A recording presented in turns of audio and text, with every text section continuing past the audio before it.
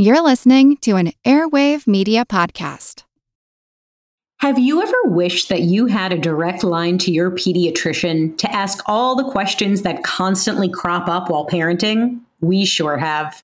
That's why we launched the Bites of Health podcast. Every morning, we'll answer a commonly asked pediatric question in 5 minutes or less. You can tune in while you're making your second cup of coffee or from the school drop-off line. So be sure to tune in to Bites of Health, streaming now. Hello, I'm Teresa McKee, your host for A Mindful Moment. Thank you for joining me as we explore ways to increase mindfulness in our day-to-day experiences. Mindfulness is presence, awareness. It's paying attention to what's happening within us and around us. Mindfulness increases our emotional, physical, and mental well-being. It can also enhance our focus and productivity, and there are many health benefits from practicing mindfulness and meditation, from lowering blood pressure to increased longevity. Perhaps most importantly, in today's chaotic world, mindfulness strengthens our ability to be more compassionate to ourselves as well as others.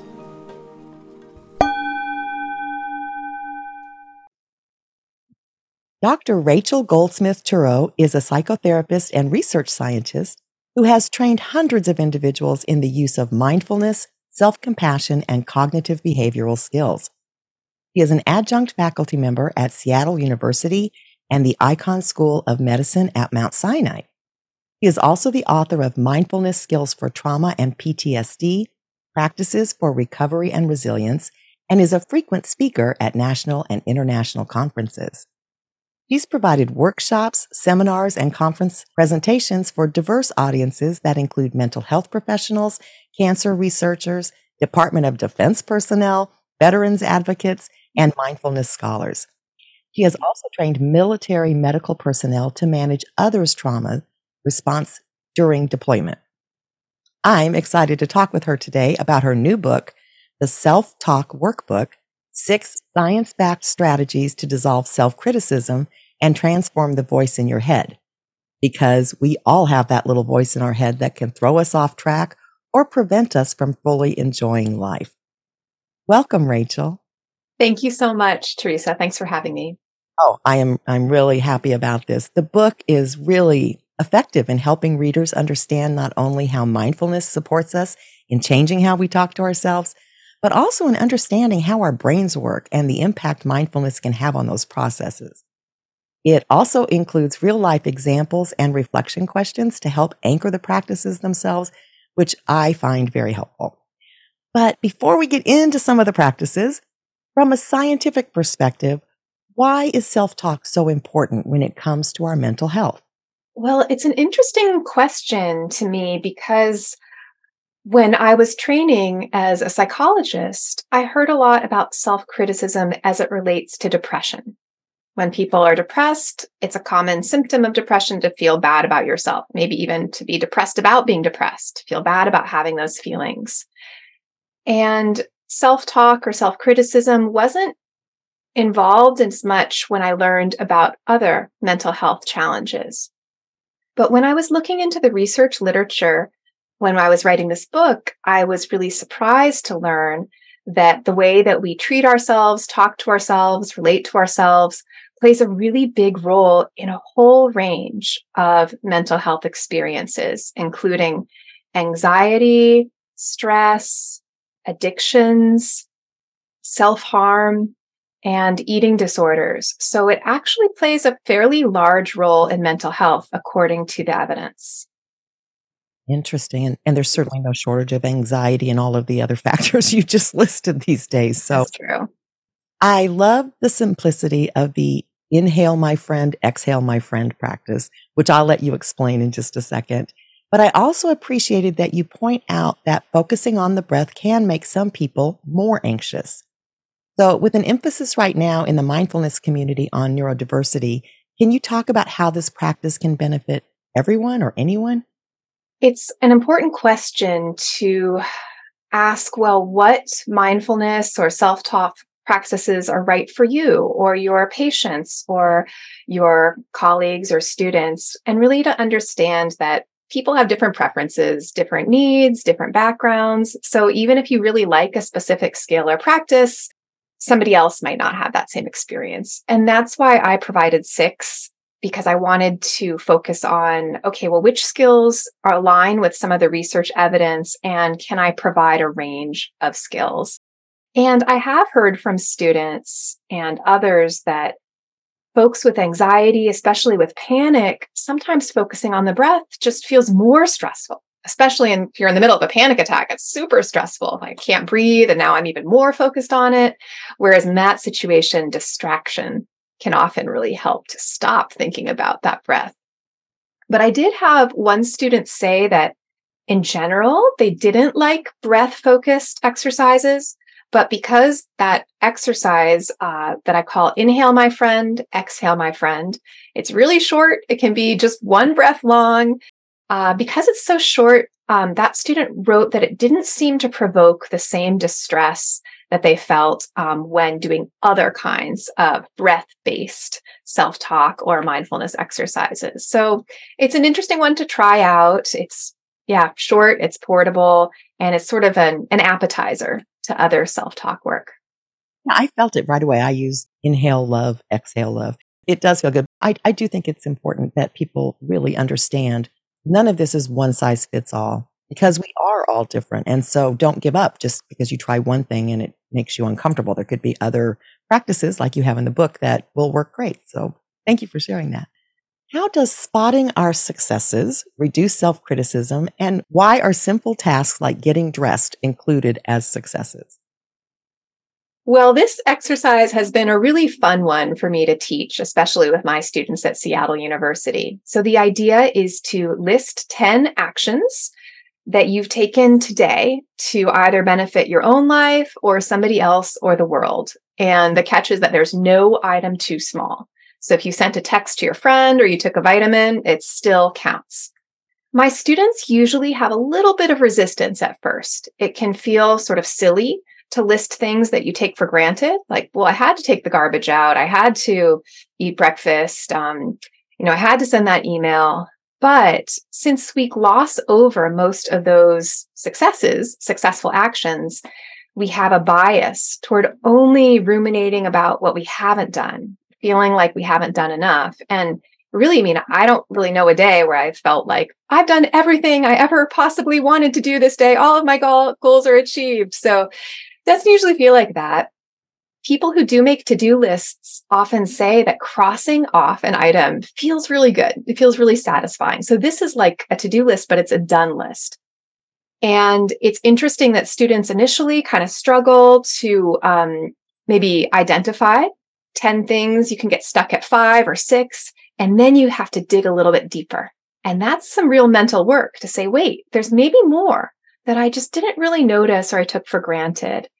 So after a few weeks of practicing this skill, my students report that they look forward to it. It made them feel more motivated, more productive, and it changed how they were relating to themselves. Instead of criticizing themselves for how much they hadn't done, they were able to shift their mind into the zone of acknowledging more what they had done. And that's a really nice balance to hear about. Definitely. I got to tell you, you made me laugh. One of my biggest challenges when it comes to judgment and reframing, or as you describe it, reappraising, is noise. I live in a really noisy neighborhood, which directly impacts my work. I've got an airport nearby. I've got Mr. Big Muffler Man right outside my window. And so I'm constantly working on this. So when I read your story about the meditation retreat with the dishwasher noise next to your room, it resonated. I'm wondering if you can explain why reappraisal can be more effective than what I've been doing, which is focusing on non-judgment and acceptance. Reappraisal, or seeing the same situation in a different way, is a really neat tool to have in your collection.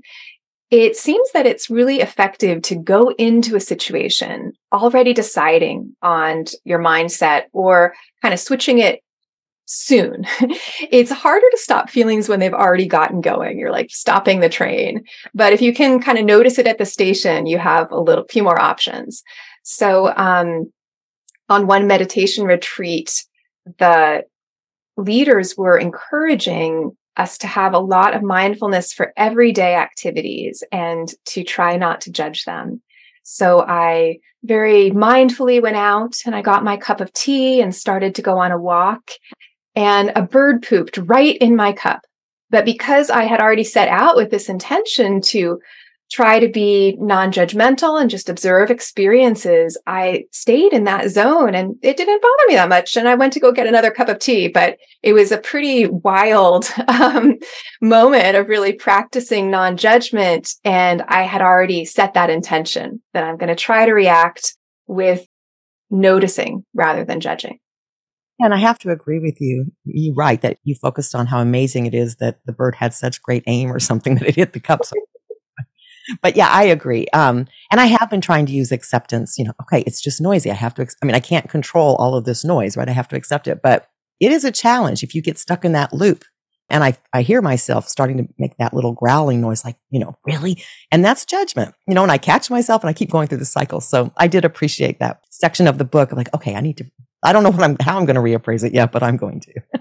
Right. And it's all sort of playing around and experimentation. I don't know if it's possible to have zero judgment. I don't think that's what we're going for. Sometimes you do need judgment in certain situations, but living in that zone of always evaluating yourself and the world and everything that happens as good or bad or, needs to change, that can be really exhausting. Yeah, I agree. I think it's totally exhausting. Why do you think meditation is an effective strategy for reducing self-criticism? Self-criticism is very common and it's a very powerful habit. It's sort of like the smoking of mental health. So once you get it started, it's really, really hard to change. It can sort of become the main way that people relate to themselves, evaluating, putting yourself down, thinking you're not good enough in these various ways. And we know that the network of the brain called the default mode network is engaged when you're not doing very much of anything. You're just sort of hanging out. You might notice your brain, your mind replaying its top 40, its greatest hits. And they might change a little bit, but you kind of know what they are, the things your brain kind of goes to when nothing much is happening. The problem is that rumination is associated with depression. So meditation can change that habit of getting stuck in that default mode network. And the way that you do it is through doing this mental exercise, which is really sort of the key move in meditation. And a lot of my students, and I too, when I started meditating, I really, really thought you had to keep your mind focused the entire time. And when you had a distraction, that was like failure, and the more focus, the better. The less focus, the worse you are, the worse the meditation session is. What I didn't understand is that meditation actually cultivates the skill of shifting your attention. And that is just as important for mental health as focusing.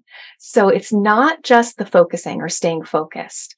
You actually need distractions because there's no other way to practice when your mind goes away, bringing it back as quickly and with as little judgment as possible.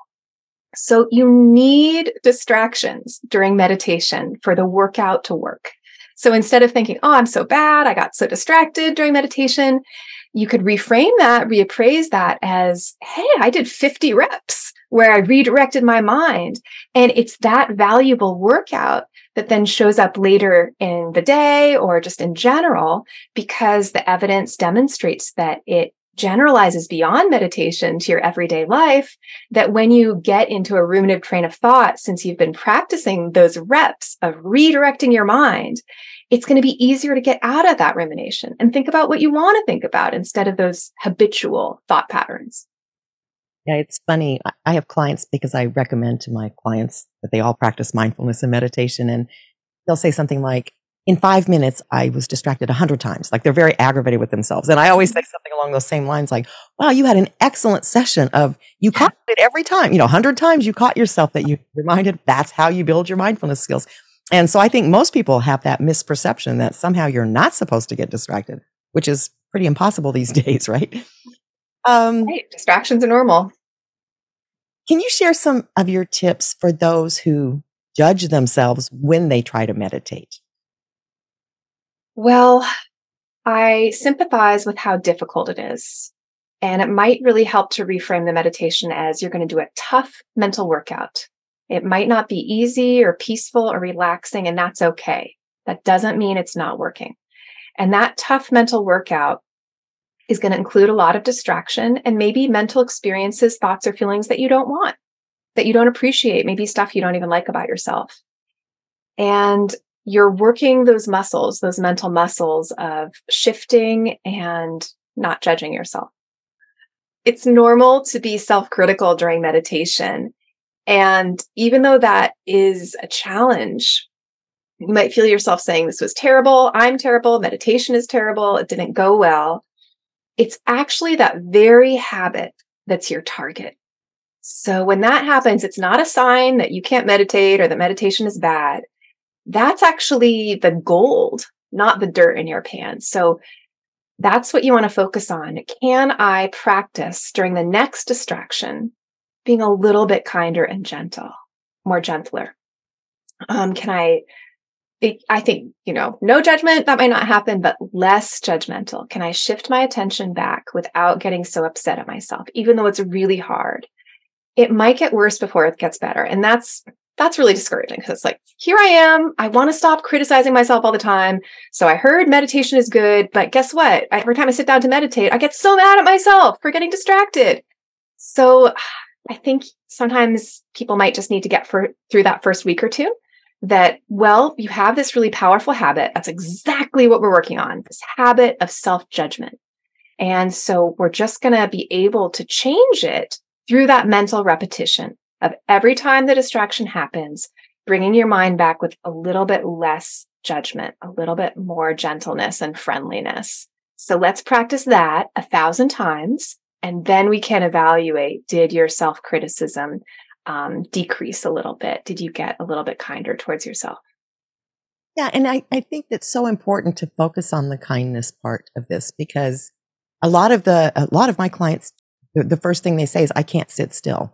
And there are ways to meditate without sitting still, but it's almost like the judgment's already there before they've even sat down, right? And so instead, if we look at it as, I'm doing something that's really good for me, and if it's good for me, it's going to end up being good for other people. And so just like you said, a gentler approach instead of, I don't know, aiming for this perfect session or something that we do to ourselves.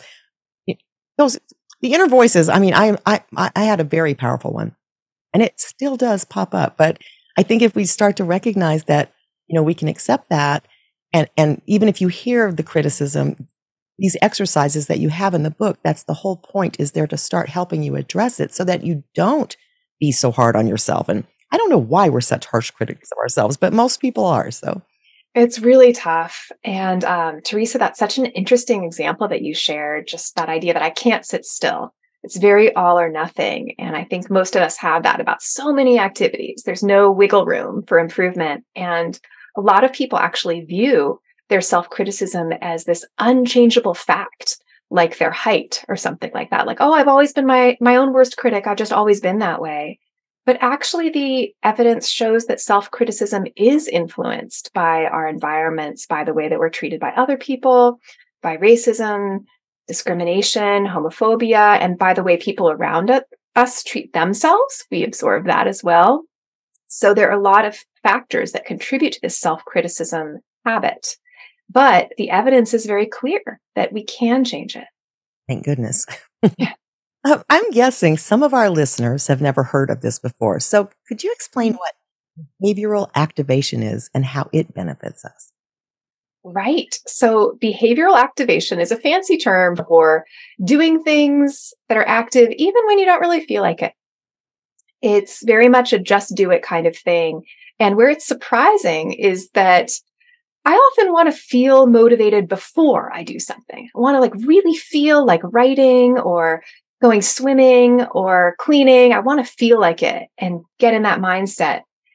And actually, it turns out that doing the action often leads to the motivation. It seems so counterintuitive, but instead of waiting to feel motivated, you sort of leapfrog over that lack of motivation, go right to the thing. So for me, I wanted to start swimming more. I wrote it in my calendar and I blocked off when I was going to swim at the pool when they have the open adult swim time. And that helped me so much. It just looks very real. It's already on my calendar. So if I don't do it, I'm like missing an appointment.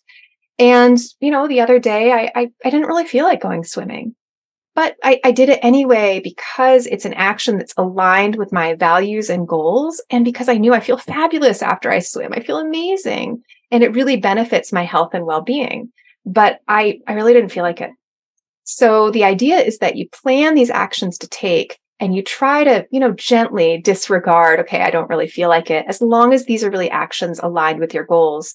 And you let the actions kind of lead you rather than, there's just so many thoughts that could get in your way, right? I don't really feel like it. I don't know. So you plan it and you do it. And it turns out that skill of behavioral activation is a really useful one for working through mental health difficulties. It's a fabulous intervention for depression. When people are depressed, you don't feel like doing anything, even taking a shower. It feels awful, getting out of bed. So kind of forcing yourself to do it, and then maybe some reinforcement, good job, you got up. That's different from not getting up, great, you're clean now. Whatever you can do, that sort of enhances the benefits from behavioral activation. So it's a really fun tool to have. Yeah, absolutely. It's also a great way to eliminate procrastination, right? Take that first step. Then all of a sudden you're motivated to do the thing you've been putting off for 2 months that makes us depressed, makes us feel like it's heavy and dreadful. Right. Yeah. Just start it. Just get started and see what happens. You alluded to this earlier regarding sometimes people have very uncomfortable feelings when they start meditating, things they don't want to deal with. And it's understandable that most people try to avoid difficult feelings or emotions because as a species, we just don't like discomfort. But how can we learn to allow or experience all of our feelings instead of trying to tamp them down or avoid them? It's a really hard question. And yeah, nobody likes difficult feelings. It's not fun to feel angry or jealous or frustrated or, depressed. It's very difficult. Meditation is a very interesting stimulus because in sitting breath meditation, you're focused on this one task of paying attention to your breath. Other thoughts and feelings might come up, but the instruction is to return your focus to the breath. I think one thing that's neat about it is that all sorts of feelings come. Big feelings, little feelings, medium feelings, your foot falls asleep or like you notice some tension in your neck. And it's a neat opportunity to give yourself some allowing sensibility, kind of making room for the feeling, allowing it to be there without judging it. And you might want to try that with some of the easier feelings first, kind of like, picking up the 5-pound weights before you go to the 20-pound weights. So, don't be alarmed if you're still kind of avoiding really hard feelings. Everybody does that. But if you can build your power in, okay, I'm really noticing this tension and kind of just noticing that my neck feels tense and tight. And let's just tune into that feeling for a minute and then go back to the breath. You're generating this capacity of allowing feelings. Or you had something that was just moderately difficult this morning. There was a traffic jam or, just a memory of interacting with somebody who's not your favorite. So it's not the worst thing ever, but if you can allow those medium moments to be there, that can build your confidence and your skill of handling some of the super painful moments that happen. Yeah, and I agree with that. And even if you sit down to do it, perhaps this exercise, and you're too uncomfortable, you can stop. You know what I mean? You can say, okay, I'm going to take a break and I'm going to try again in an hour. So there's I think, because one of the other things that comes up a lot, in the feedback I get is that people feel pressured. So it goes back to that I'm not doing it right thing. And instead it's like, no, this is hard to do, but you're throughout the whole book. That's the point, I'm sure, of the workout name. It is like a workout. If you went to the gym and you were lifting weights and you started hurting, you might pause or stop for a minute, take those breaks in between the reps or whatever, and then you try again. And this really is, it's like a workout for the mind. And so I think it's really important for people to understand the benefits of actually allowing all of those feelings to express themselves in some way is so beneficial compared to trying to hold them in. right, for our mental and our physical health. So thank you for that. All right, I use a variety of techniques or practices to shift my internal chatter, because as I said, it's still there. It doesn't completely go away, but it creeps in more than I'd like sometimes, especially when I'm under pressure. And I understand cognitively why, because we hit on all the sort of universal needs, like, am I just incompetent? That little voice just starts that criticism. And so my question is, really speaking to that, can we really ever eliminate like all self-criticism, or is it going to come up? For most of us, I think that a lot of our mental habits are going to stick around to some extent, but not in exactly the same form. So I don't know if we'll have zero inner voice ever talking to us, but we could probably have it speak a little bit more gently and notice it with compassion too, so that you don't feel like you are that inner voice, but you're like, oh, that's interesting that I feel so much pressure about this, or that I'm being harsh about that. Maybe I should try something else out on purpose and intentionally. Just like perfectionism isn't really helpful for us in general, I would caution people against becoming self-critical about self-criticism. You don't want to be like, there I go again, beating myself up. I'm so horrible. I'll never get better. Instead, when you notice self-criticism, noticing it gently is sort of some kryptonite for it, right? Like, oh, isn't that interesting? There's that critic again. I wonder what's going on there. Wonder how I could help myself through this day with a little bit more kindness. Yeah, well, thank you for sharing that, because I do think it's important. Well, the whole thing about like being self-critical, I think for practitioners, we fall into that trap. You know what I mean? We start criticizing ourselves for not being more mindful or more aware or whatever. And it's important to remember that we're human and it's going to happen. But I do think that if we can remember to be kinder to ourselves when it happens, it greatly subsides. Right. And it might get subtle. And sometimes the subtle ones are the hardest to work with. And it might take the shape of words, or it might just be kind of like a kind of feeling. And I was driving to the grocery store this moment, and I just noticed a physical sensation of rushing in my chest, like a feeling like I had to rush. I said, oh, that's kind of interesting. And that was kind of neat to play around with. Like, okay, I'm noticing the rushing, but really, I'm not going to speed. I'm just going to get to the store when I get there, and it will take me how long it takes. So I don't really need to like feel a lot of stress about it. But that's kind of interesting that there's some residual like agitation there. So there's a lot of opportunities for practice, I think, once you get started. Well, I think the book, and again, it's the Self-Talk Workout, provides an excellent plan for reducing self-criticism. Where can our listeners find out more about your work and the book? My website is rachelturow.com. It has links to the book, to related articles, to interviews. So there's even a submission form if you have any questions or would like to get in touch. I'd love to hear from any readers. Wonderful. Well, I really appreciate you joining us today and reminding us of the importance of self-compassion.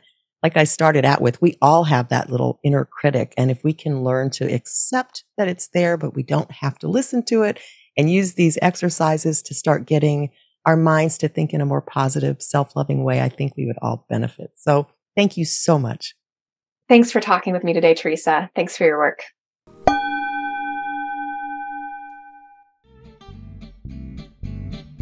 Until next time, I encourage you to meditate daily and be mindful in all of your everyday activities. Simply bring your full awareness to the present moment to build your mindfulness skills, paying attention to every detail of what you're doing, from washing dishes to work tasks to taking a walk. Your mind will wander, and that's normal. Each time you notice it has wandered, that's mindfulness. Consider how wonderful the world could be if everyone was mindful. You can help make that happen. It all starts with a mindful moment. This podcast is part of the Airwave Media Podcast Network. Visit airwavemedia.com to listen and subscribe to other great shows like the Daily Meditation Podcast, Everything Everywhere, and Movie Therapy.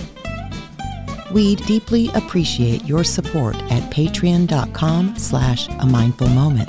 Please be sure to subscribe to A Mindful Moment and follow us on Instagram at A Mindful Moment Podcast. Visit our website, amindfulmoment.com, to access podcasts, scripts, and book recommendations. A Mindful Moment is written and hosted by Teresa McKee and/or Melissa Sims. The Spanish version is translated and hosted by Paola Tile. Intro music, Retreat by Jason Farnham. Outro music, Morning Stroll by Josh Kirsch, Media Right Productions. Thank you for tuning in. This podcast is produced by Work to Live Productions.